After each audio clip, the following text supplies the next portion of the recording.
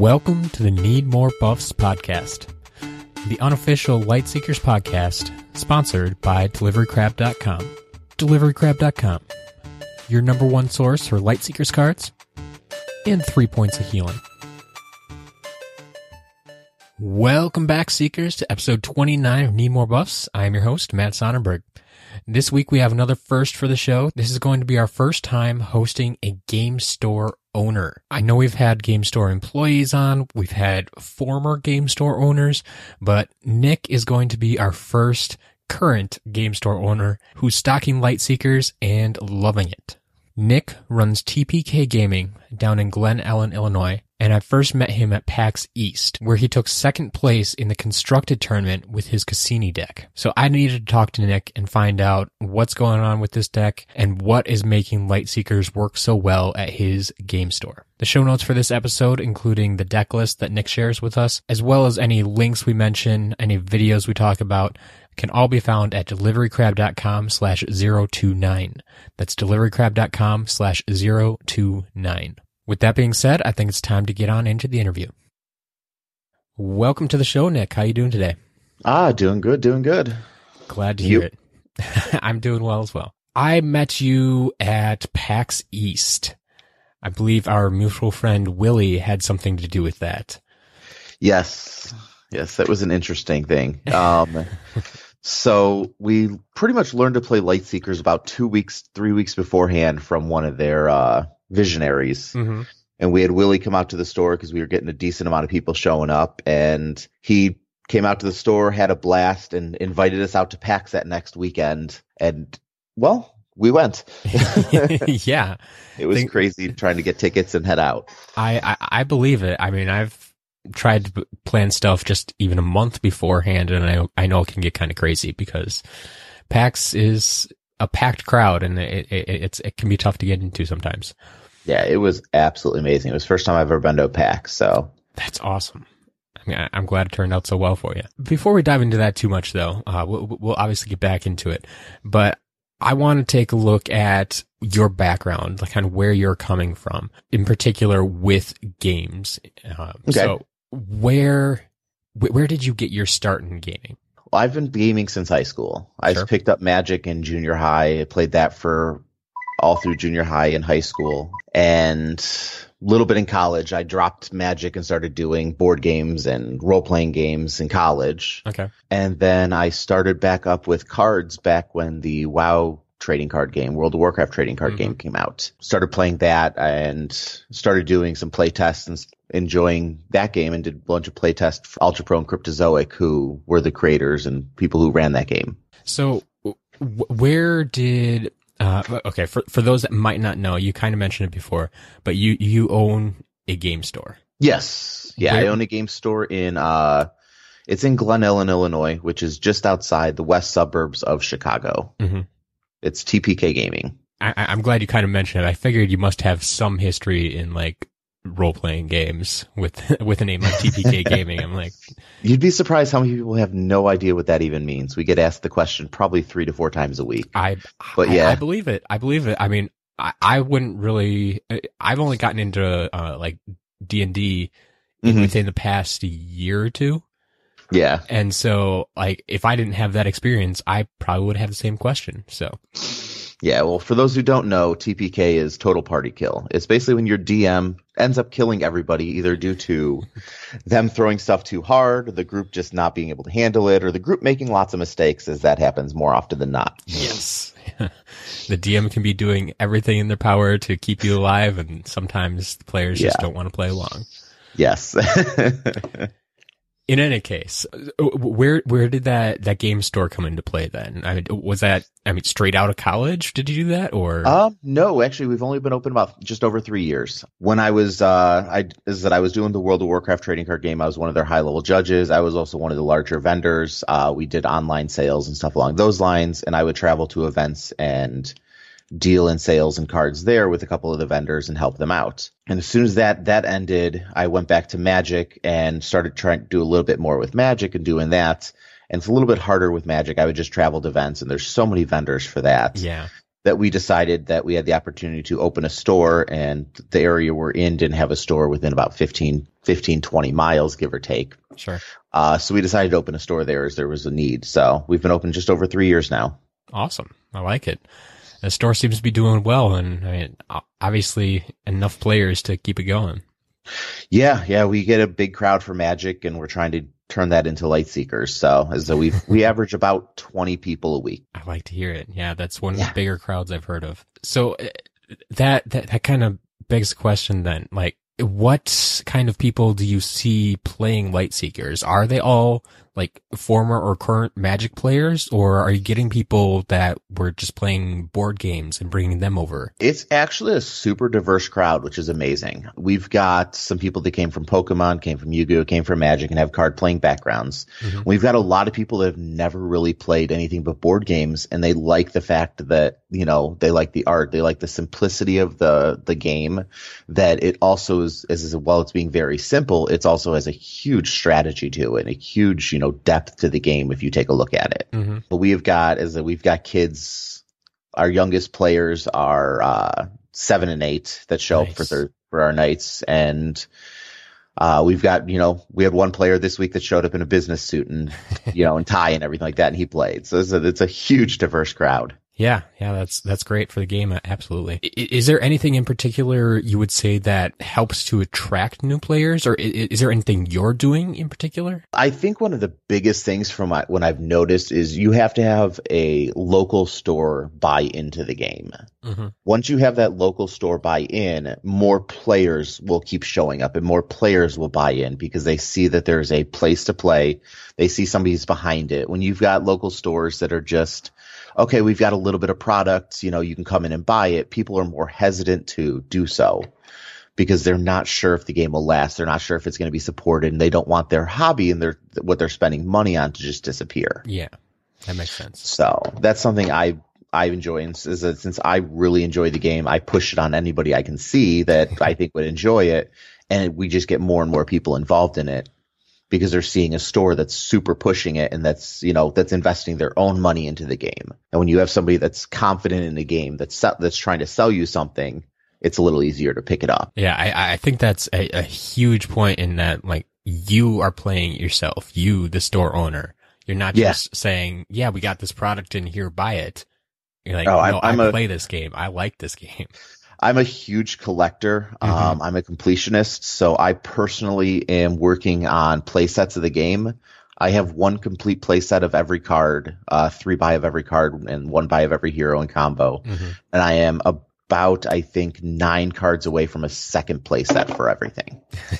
And mind you, that there's a couple of the toy exclusives I'm missing right now, I'm big, so I've got my binders there. So people see that and they're like, okay, well, you know what? He's put this much money. I think I can invest something into it. Yeah, that all in all, especially with Awakening, like, play sets can be hard to come by for sure. Yes. So. I think I'm at 14 boxes Awakening for my personal collection at the moment. Yeah. I have no doubt you'll get there with your commitment, but yeah, it's definitely a journey. You mentioned kind of that just 2 to 3 weeks before PAX, you found out about this game. Willie came over to the store. Did you have any previous connection to Willie, or was this the first time you met him? That was the first time we met him. We've talked to our rep in the area, who's Zadig. He's amazing. Yep. He's come in, done 2 or 3 demos. It took to the 3rd demo before I even tried the game out. I watched some of the players try it, and then I tried it out, and I enjoyed it. And I told a bunch of people, I said, okay, like one of my other friends, the guy you met there as well, AJ, mm-hmm. He was busy playing Warhammer when Zadig was running the demo that day, and I tried it out. I was like, okay, I'm enjoying this. I like this. And he came over and he said, what are you doing? I was like, you know what? I'm not even going to tell you. Sit down, shuffle up. And he looked at me very funny, and he's like, okay, fine, whatever. And he was hooked right then and there too. So yeah. But as far as Willie, he reached out to me, being the store owner and everything else like that, through once I placed my first order. And he saw we were local. He's like, oh, you know what? Hey, we'll swing by for something. And I'm like, sweet. I'm thoroughly enjoying that. So him and his son came out and played some games. Willie is very good at what he does, even if he's off the clock. I don't think he's ever off the clock, actually, but no. I'm that does not surprise me at all that he came out to join you and got you to join us at PAX East. Yeah, as I said, it was pretty nuts. He came out, he was so confident, it was pretty hilarious. He was confident that, he'll win every game he tried to play, and I don't think he won a single game that night. I think that's how the story goes. And then he invited us out, and that was that. Yeah. So you said this was your first PAX. I'm assuming as a game player and an owner, you've been to other conventions though? Yeah, I normally would travel to Grand Prix, which are the Magic's large events, about every 2 months. I've been to Gen Con, more times than I can count. I'll be going to my first Origins this year for Lightseekers. Okay. And I'll be going to Gen Con again this year for Lightseekers as well. But yeah, before opening the store, I would go to board game, Gen Con and other stuff like that, and smaller conventions in the area. And then once I opened the store, I started going to more, traveling a bit more for Grand Prix and other larger Magic events. Fair enough. So when you got to PAX East, did you have time to explore the show much at all, or did you just spend your time playing Lightseekers? It was a crazy weekend. We actually flew out Friday morning at about 6 a.m. I didn't get off work till midnight, and we left for the airport about 3. So I got a little bit of sleep on the plane. We got there. We explored the convention during most of Friday, outside of the sealed tournaments. Mm-hmm. And we wandered, we demoed a bunch of things. We probably spent any time between rounds and when we weren't playing Lightseekers exploring, but it kind of monopolized most of our time. I completely understand that. Yes. How about you? Did you have a chance to explore it at all? I didn't. Although I kind of went in with that mentality, like I just wanted to spend my time with Lightseekers. Like I knew there was a whole show there. I've been to PAX East before. Obviously there's going to be new stuff every year, but I just knew that I wanted to spend my time with Lightseekers and find as many people and teach as many people and do whatever I can for the game. So yeah, it was pretty amazing seeing the number of people that just attempted to try the game out and bought into the game that day. It was pretty nuts. Yeah, their experience at conventions is so good for the game. Like, yeah, it's unfortunate that like people have to pay so much and plan so much just to get to PAX East, but thankfully, yeah, it's good to see that people do show up, that they're willing to try out new games and they get into it like that.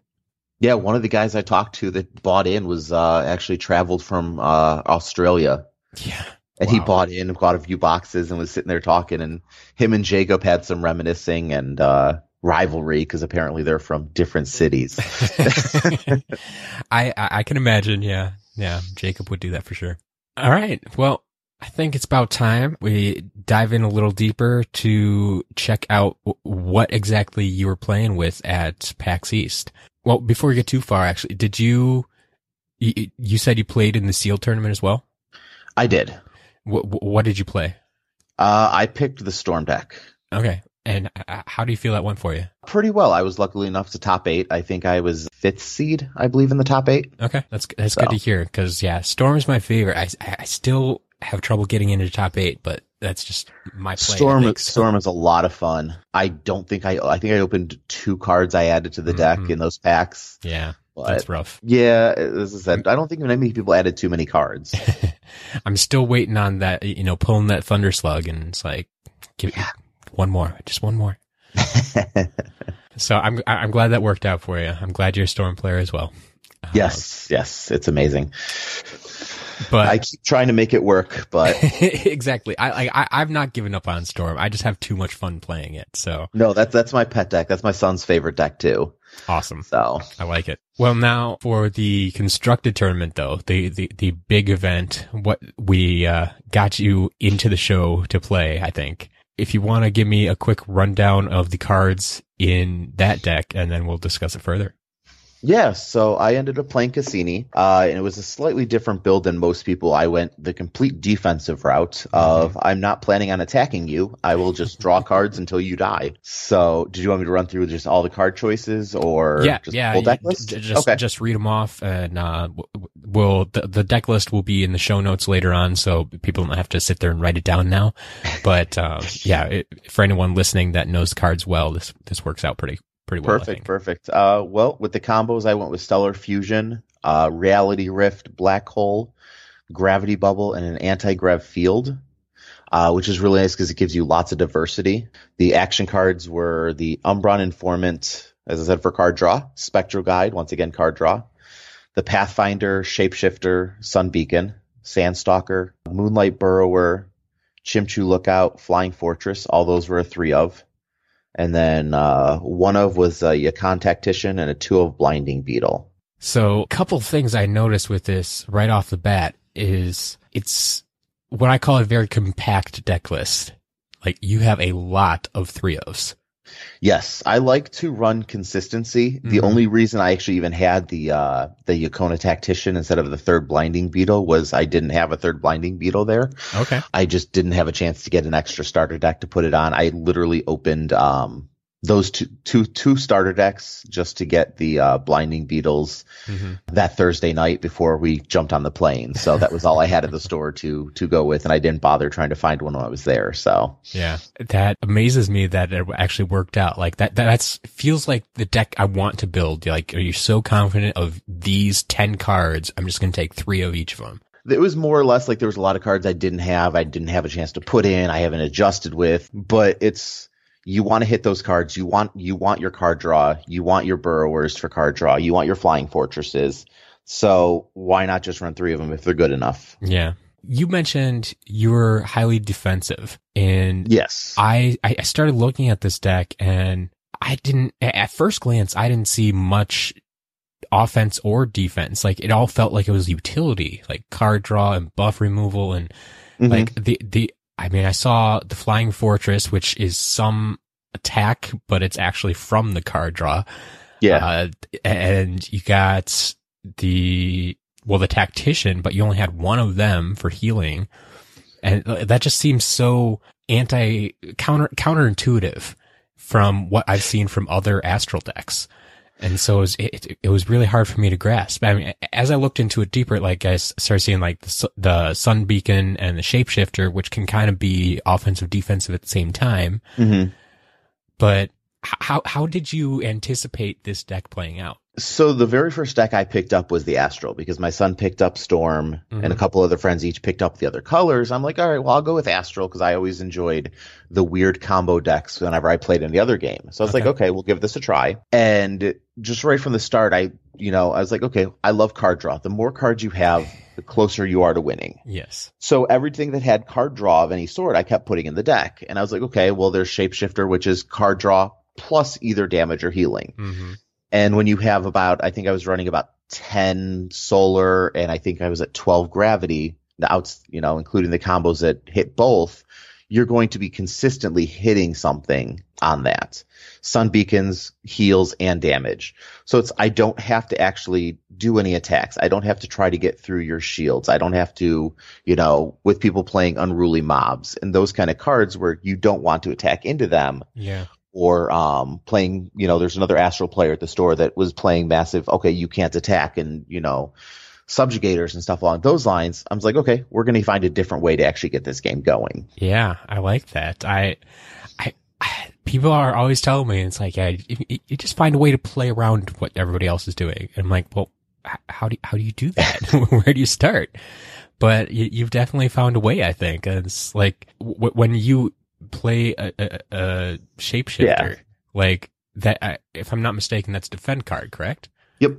I was gonna say, I think I had 15 or 16 defend cards in the deck. Yeah, which totally makes sense when, like, I've seen the few games I watched you play, the bulk of your attack seemed to be coming from the Flying Fortresses.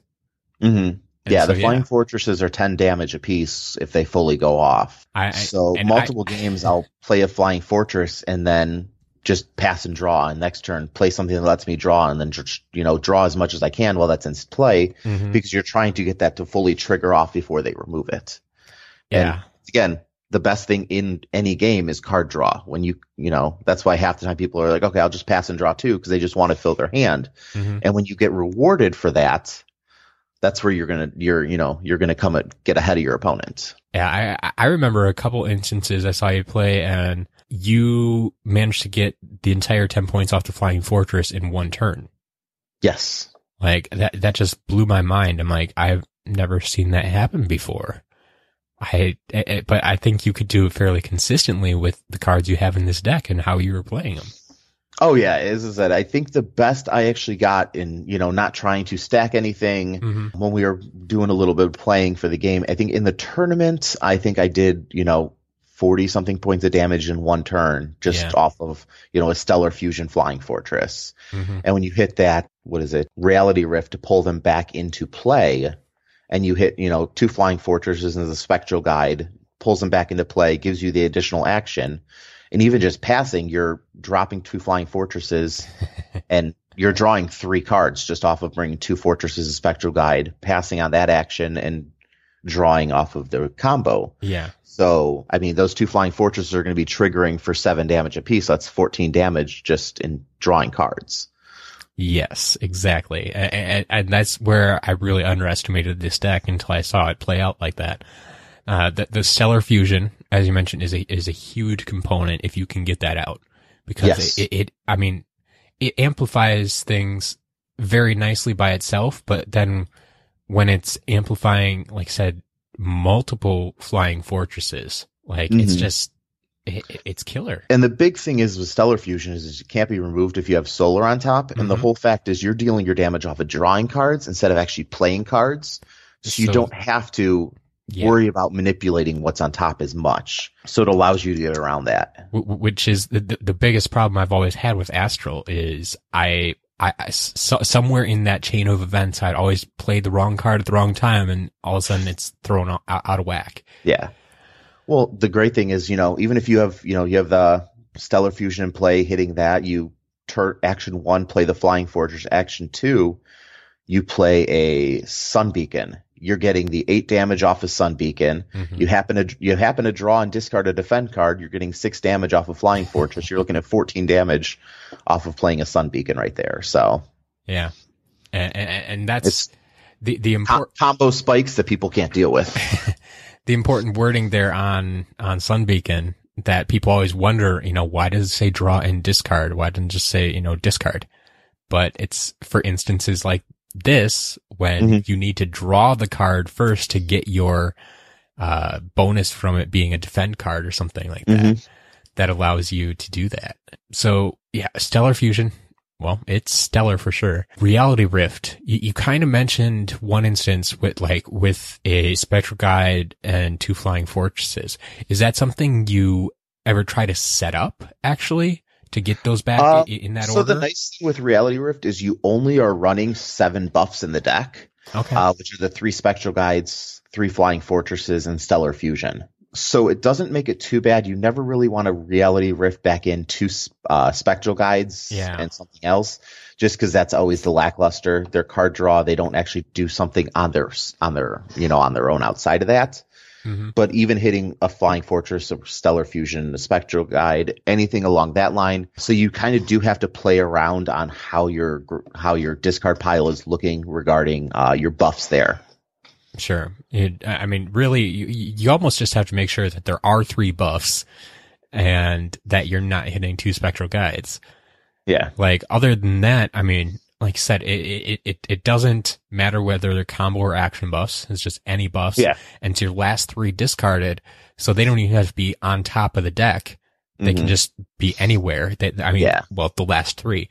So yeah, that's can be more powerful than I thought, especially with limited buffs in the deck. Exactly. And I have no problem running out my Flying Fortresses into removal, and I'll play Spectral Guides and I'll tick them out as quickly as I can. So they're the first things in the discard pile. So I'll hit the other buffs quicker and I'll be able to pull those back instead of the guides. I like it. Yeah, that seems to work out very well. The other combo card that I have some question about, the Gravity Bubble. It's one that always seems very interesting to me. It feels like it should be a lot of fun. Is this a card you got to play much? I did. It's more of a utility card. That's the nice thing I've noticed about Astral is most of the combos I'm playing are all utility. I've got an extra buff removal. I've got this one, which is pseudo buff removal. Yep. I do have to eat all the ticks of their buffs. Yep. But stuff along the lines of any kind of damage protection like Wall of Bones or anything like that, I'm fine eating those ticks because they don't do anything. Exactly. But it's great because I'll tick through a Flying Fortress. I'll draw, I mean, even drawing a defend card and not ticking out the last tick of Flying Fortress. So next turn I can Gravity Bubble to restart that Flying Fortress is just great utility. Yeah, and it's a defend card to trigger on your Flying Fortresses, and it's damage to your target. So of course it's a defend card. Yes, that's great. I guess I didn't think about it. If you play it at the right time, yeah, when it's not going to hurt you too much, but just basically fly through their utility cards, their utility buffs. Yeah. As I said, it's I'll play, even if they have no buffs, I'll play it to restart my buffs just to get those extra ticks on Flying Fortress. Yeah. And just, that's an extra Flying Fortress you're playing, so to speak, because you're getting to go through the whole thing right again, or get to go 2 of them through again. So. Yeah. So the one thing I don't see a lot of is much healing in the deck. Like we said, you have the one tactician. You don't even have a lot of like damage mitigation type of stuff. There's a lot of hidden healing. I don't think in most of the tournament until those last couple of games in the finals. Mm-hmm. And even in those games, they really didn't do too much. I never really dropped below like 15 to 20 health. You've got Blinding Beetles, which heal you for 3 and can remove their buff removal cards. You've got the Tactician, which heals you. Sun Beacons heal for 5 damage apiece. The Shapeshifter heals for 5 damage apiece. Yep. So, I mean, you do have 9 cards in the deck that are able to heal you. 6 of them are guaranteed heals. That's true. And each one heals, the Blinding Beetles are the smallest at 3s, and then the Sun Beacons are at 5. So it is a decent amount of healing. I'll give you that. Yeah. When you were playing, did you find, even though you kind of described this as being a more defensive deck, perhaps just because it has so many defend cards in it, but did you find that ultimately you were able to knock your opponents down to 0, or did you just make the games last long enough that you could outlast them? So I never actually won a single round by deck. Okay. I would always kill the opponent. It does a lot of, as I said, insubstantial damage through Sun Beacons and Shapeshifters. You're dealing damage there while doing your other things. There was quite a few times I played Shapeshifter, healed for 5, and dealt 5 damage. Sure. Once you land that Stellar Fusion, just your damage ramp is massive. You've also got Cassini's ability to discard for 3 damage a turn. Yes. So it does turn your extra card draw. It turns your Umbran Informants, if your opponent has no cards in hand, into damaged cards. Fair enough. So I think you may have touched on that. You've made some changes since. Now, I don't want to force you to reveal all your secrets if you're planning on playing this deck in the future, but if you don't mind sharing, what kind of changes would you make to this deck? Well, as I said, I think the Yokona Tactician, I swapped that into a Blinding Beetle. Okay. The third Blinding Beetle, I like 3-ofs. I like consistency. Mm-hmm. It's just always been a thing for me. If I'm willing to run a card, as long as it's not a utility type card. Like if you're going to run a Weapon Master, you're not going to run 3 of them because that's your utility type card. Yeah. But your cards that you want to draw, you're wanting to draw them for a reason. You might as well run more of them, is my point of view on that. Sure. There's another card that I didn't even own. I didn't even know existed because, as I said, I've only been playing for a couple weeks by this point in time, which was the Chimchu Infiltrator. Okay. He's actually pretty good. He's unfortunately an attack card, so you have to do your calculations correctly to keep enough defense in there. He's also gravity, which is healing off of your shapeshifters. Yep. And I've added, looked at adding him into the deck. I think I'm running him currently as a 1 or 2 of in the deck, just trying him out and playing around with him. Sure. But I think I've played this deck once since the tournament just because I try not to I don't plan on bringing it and just to play casually with friends or at local constructed events. I've been playing other random decks just fun. Makes sense. If anyone was looking to maybe try out this deck, do you have any advice, things to watch out for, things to help them along the way? Well, as I said, the main thing is all about drawing cards. You need to find the cards you need. So it's where most decks are, okay, I'll throw a couple attacks at you, I'll throw a couple cards at you and we'll draw. I'll throw a couple cards at you and draw. Mm-hmm. You just want to keep drawing until you get what you need to start going. It's a bit different, so it's going to have a much different play style that people are used to. Yep. But otherwise, I thoroughly enjoy it. Yeah, I can see why. Like it honestly, I've said it before and I'll say it again. Like, I just cannot stand playing Astral, but I kind of want to try out this deck and see how it goes. Yeah, Astral is different. I originally was running a lot of like Reality Rifts and Subjugators and Paralysis Bugs. Mm-hmm. And like playing those is great because you're adjusting what your opponent has to do, but they really don't do anything on their own. Yeah. So I was trying to find, well, how can I advance board state? How can I advance my game while messing with the opponent? Yeah. That seems to have worked out quite well. So yeah, thank you for sharing this deck with us. Thank you for talking through it. If people want to get a hold of you, want to talk about Lightseekers, want to find out about events you have going on, where's the best place for them to get a hold of you? Well, you could do it on the Lightseekers Discord. I'm TPK Gaming on there. Otherwise, either through the stores page, which is TPK Gaming store, or my personal Facebook page, Nick Zimmerman. So wonderful. Well, Nick, thank you once again for coming on the show. Thank you for sharing everything with us. And I don't know what the next convention I'm going to be at is, but I'm sure I will see you out there soon. Yeah, definitely. As I said, I'll plan on going to Origins and Gen Con. So if not, we'll see you there. All right. Sounds good. All right. And that's all we have for this week on Need More Buffs. A big thank you once again to Nick for taking the time to come on the show and for giving me a reason to look at Astral once again. The show notes for this episode can be found at deliverycrab.com/029. And if you haven't already, please take the time to join us on the Lightseekers Facebook group. You can find the group easily by going to deliverycrab.com/Facebook. Well, now it's time for me to go make some more deliveries, but don't worry, I'll be back with more next week.